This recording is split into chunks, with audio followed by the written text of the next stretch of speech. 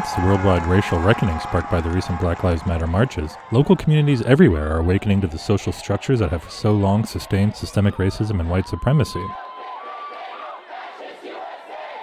One notable flashpoint of contention between those who wish to dismantle white supremacy and those attempting to defend it is public statues and monuments. Demonstrators have toppled statues of slaveholders and Confederate generals. Universities and colleges have renamed campus buildings to erase ties to slaveholder wealth, and residents have begun to wonder just why are there monuments to the Confederacy as far outside the South as Brunswick, Maine, Seattle, Washington, and Edinburgh, Scotland. In response, U.S. President Donald Trump has issued executive orders protecting statues, monuments, and other federal properties. Investigating hundreds of people throughout the country for what they've done to monuments, statues, and even buildings. Has publicly defended statues and military bases commemorating Confederate generals. These monumental and very powerful bases have become part of a great American heritage and a history of winning, victory, and freedom. And has even deployed heavily armed federal officers to guard federal buildings in cities like Portland and Chicago. Security have done a fantastic job. They went to Oregon a little more than a week ago. The place was a mess. The city, Portland, was just a disaster. Japan, meanwhile, is no stranger to the politics of public statues and monuments. From the popular statue of the loyal dog Hachiko, to the controversial Yasukuni Shrine, to ongoing diplomatic disputes over South Korean comfort women statues. Expressed anger over a pair of statues in South Korea commemorating the so-called comfort women who were forced into sex slavery by Japanese forces during World War II. One of the statues appears to show Japanese Prime Minister Shinzo Abe kneeling in front of a comfort woman. Public statues and monuments, then, while inanimate and immobile, are very much alive in shaping popular understandings of history, communicating social mores to contemporary and future generations, and sometimes even embodying ideologies of discrimination and oppression. Comfort women have long been a thorn in ties between the two neighbors. What role do statues play in shaping historical memory and popular understandings of history? What kind of figures are most prominently commemorated in Japanese public statuary? Have there been cases of controversial Japanese statues being removed? And what impact have public monuments had on Japanese diplomatic relations in East Asia? I'm Tristan Grunow, and this is Japan on the Record. For more on public statues in Japan, I talked with Dr. Sven Zahler, professor of Japanese history at Sophia University in Tokyo, Japan. Dr. Zahler is the author most recently of Men in Metal, a topography of public bronze statuary in modern Japan, available later this month from Brill. I started by asking Dr. Zahler to explain the role statues play in shaping historical memory.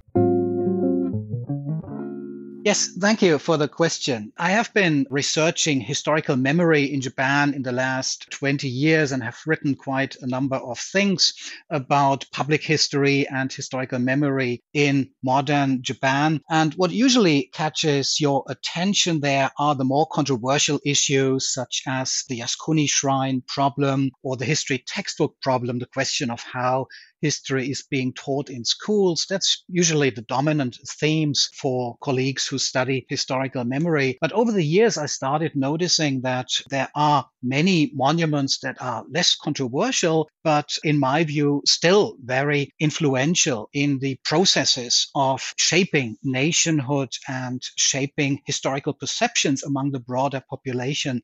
And I think that's where statues are very important utensils because they communicate certain interpretations of history to the population at broad. And because the number is just so large in Japan, you will find these statues as reminders of the national history in every city. In some cities, you have dozens of these statues, and they seem to be considered very important because they were built since the Meiji period, since the late 19th century, and they are still being built today.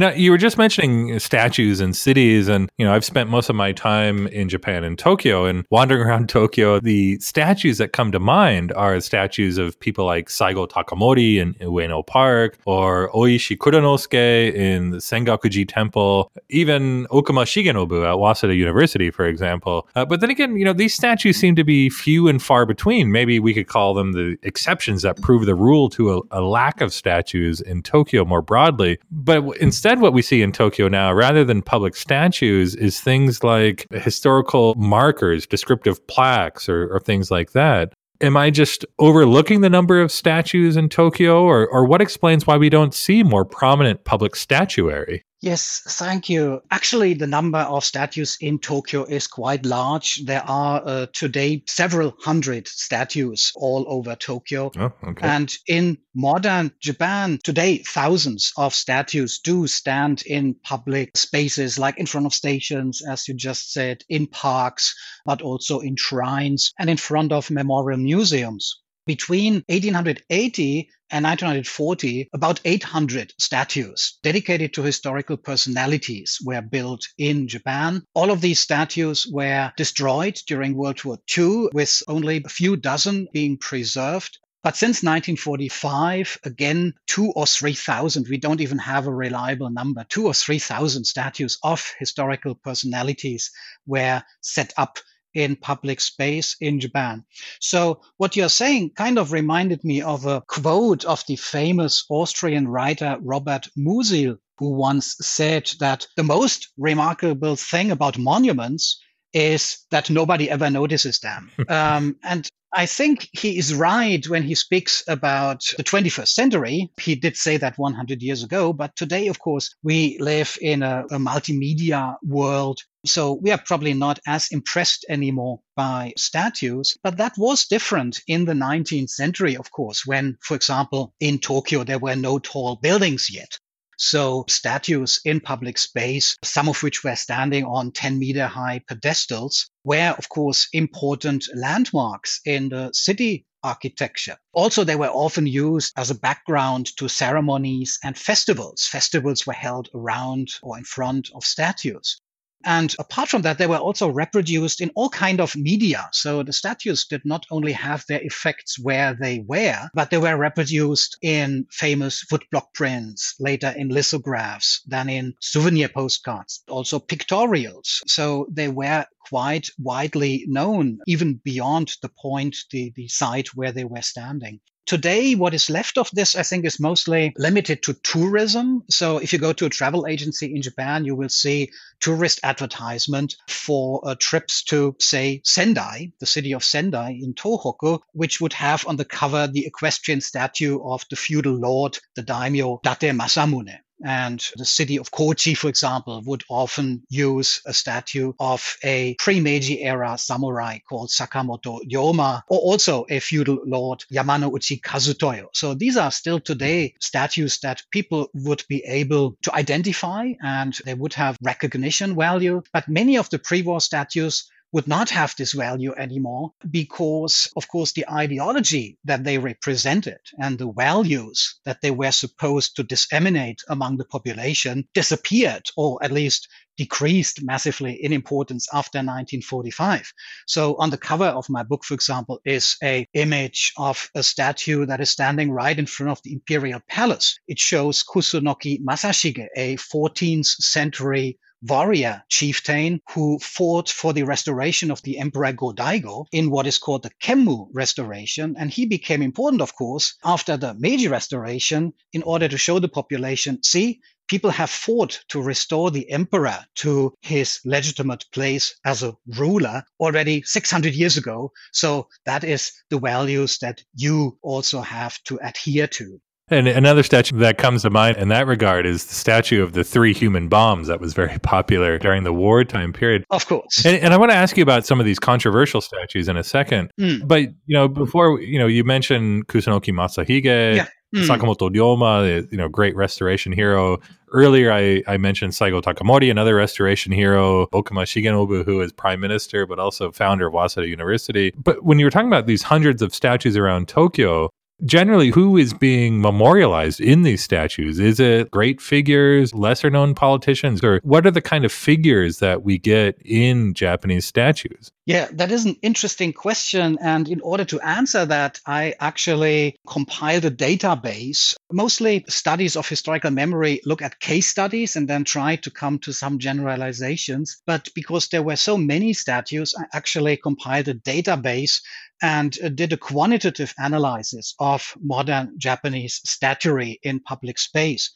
So I collected data regarding 2,000 monuments built in pre-war and post-war Japan. I categorized the subjects depicted, and the categories that I had were, for example, samurai, daimyo, imperial figures, social actors. This is mostly, of course, post-Meiji Japan, and cultural figures like poets or writers. This is actually mostly a post-war phenomenon. But in the Meiji period, what actually indeed was mostly built in terms of statues were monuments dedicated to political leaders who were samurai before the Meiji Restoration and who then continued their career as politicians in Meiji and Taisho Japan. And I also input the data of birth of the people depicted in monuments in this database, and actually 1/4 of the statues that are in my database were depicting people who were born between 1820 and 1840. So it was the people who were in charge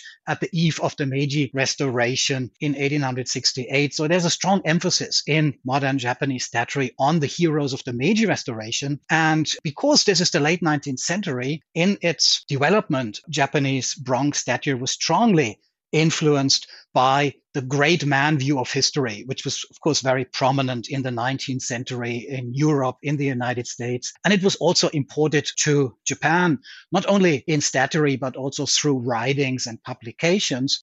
The interesting thing is that post-World War II, in most countries, at least historians would not believe in the great man view of history anymore. But in terms of public monuments, that's at the core of discussions that are going on right now. Still, some people obviously believe that these great men have to be worshipped through monuments. I mentioned before the statue of the 3 human bombs, or Nikkodan Sanyushi. That was very popular during the wartime period. Yeah. Students were brought to the statue to worship them, which was meant to instill within them this martial spirit of self-sacrifice for the nation state. Not surprisingly, after the war, the statue was removed because the meanings it conveyed were no longer socially appropriate. Now, in the U.S. over the last several years, and especially in the wake of recent Black Lives Matter marches, there have been a number of statues of racist individuals and Confederate leaders removed for similar reasons, giving rise to all sorts of debate about the politicization of monuments and the tarnishing of our quote-unquote founding fathers. With all the statues you've looked at in Japan, have there been cases where statues of prominent Japanese politicians or other individuals were removed or become the focal point of political controversy?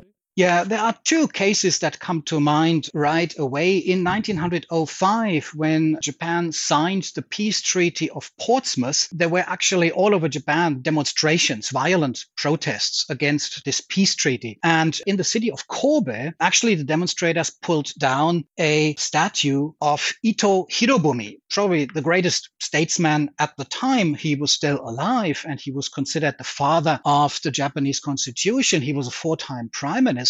And although he himself had nothing to do with the actual peace treaty and the negotiations, his statue was toppled because he was seen as a symbol of the ruling elite. And the people said the ruling elite has failed us because the conditions of the Portsmouth Peace Treaty are not sufficient in our view. So this was thrown down and then dragged throughout the city, and it was only re-erected several years later and in a different space somewhere more outside of the city. So this was a very famous incident, which actually also made it on page 1 of the New York Times. If you search the New York Times online archive for statue Ito Hirobumi and Kobe, you will find coverage of this even in the New York Times. Another important case is a statue dedicated to Ii Naosuke, who was a shogunal regent in the 1850s, who was responsible for signing the unequal treaties with the Western powers. He was assassinated in 1860 because he was criticized for signing these unequal treaties. And since the 1880s, when more and more statues were built in Japan, the family and the former vassals of Ii wanted also to build a statue to him. But the central government, which were, of course, the people who basically were on the side of those who assassinated Ii and later overthrew the shogunate, did not allow this to happen for 30, 40 years. It was only in 1909 that the city of Yokohama decided to approve of a statue to Ii Naosuke being built. But for 30, 40 years, there was a very harsh controversy about this, which of course had to do with the rehabilitation of this historical figure. And this is often what is involved in processes of planning and commissioning statues, that sometimes the building of a statue symbolizes the completion of the process of a rehabilitation of a political figure. And this is very much so in the case of Lee Naosuke. That's a great point about the politics of statues, for example. And of course, I think when talking about the politics of statues in Japan, especially, I think we'd be remiss to omit discussion of comfort women statues in Japan and around North America. But these are really just, one example of statues that have become very politicized, which brings to mind how political even, seemingly mundane things like statues can be, especially when it comes to forming public memory and public history. Before, we were talking about the role of public statuary in shaping historical memory in Japan, but can you talk a little bit about how statues as elements of public history shape things like, even Japan's foreign relations with its neighbors? Yeah, that's also a very important question. In my book, I excluded the comfort women statues because that is a topic that would probably require a separate study, and other scholars are actually also working on this. But comfort women statues to commemorate the women who suffered under the system of sexual slavery in World War II is a very divisive issue between Japan on the one side and particularly South Korea, but also other countries on the other side. And the Japanese government very often submits official protests when a statue dedicated to the memory of the comfort women is being set up basically anywhere in Japan. But they also protest, for example, in Germany to the German government, or in the US against these statues being set up. One has, however, to keep in mind that on the other side, throughout the Asia Pacific, there are more than 1,000 memorials dedicated to the Japanese victims of the Asia Pacific War. So the Philippines, the United States, even Russia have allowed Japan to build memorials, not statues, but memorials dedicated to the Japanese victims of war on their soil, and even to host ceremonies there. So the Japanese approach here is actually at least very unbalanced. One could probably also say hypocritical, because these memorials are being upheld and are being used actively for ceremonies by the Japanese government. On the other hand, the Japanese government does not allow the comfort women to be commemorated and memorialized. But there are also some bright stories, one could say, from international relations, particularly when it comes to Taiwan. So during Japanese colonial rule in Taiwan, but also in Korea, and indirect colonial rule in the northeast of China, the Japanese colonial administration built statues in these territories, in these colonial territories. And most of them, of course, were destroyed when the Japanese empire collapsed in 1945 or in the years thereafter. But in Taiwan, because there was kind of an interregnum until in 1949, after the end of the Chinese Civil War, the Kuomintang government came to Taiwan. Some of these Japanese statues actually survived, and they were not destroyed by the local administration of Taiwan. When the Kuomintang government came to Taiwan, actually the locals did hide some of these statues, and so they survived. And in recent decades, they have been put back up again on their pedestals. Some of the statues that were rediscovered in shelter, for example, are now exhibited in the Taiwan National Museum. And this is the story, of course, also of negotiations with Japan, with Japanese guests visiting, for example, the unveiling ceremony of these statues when they were put back on their pedestal. So this is kind of a success story. But of course, it is telling that it is the case of Taiwan, because between Taiwan and Japan, there are not so many frictions about the interpretations of history, which is quite different, of course, from the case of Korea, but also the People's Republic of China. I'm Tristan Grunow, and this has been Japan on the Record, the podcast where scholars of Japan bring their expertise to bear on issues in the news. Hosted and produced by Tristan Grunow of the Council on East Asian Studies at Yale University. Thank you for listening.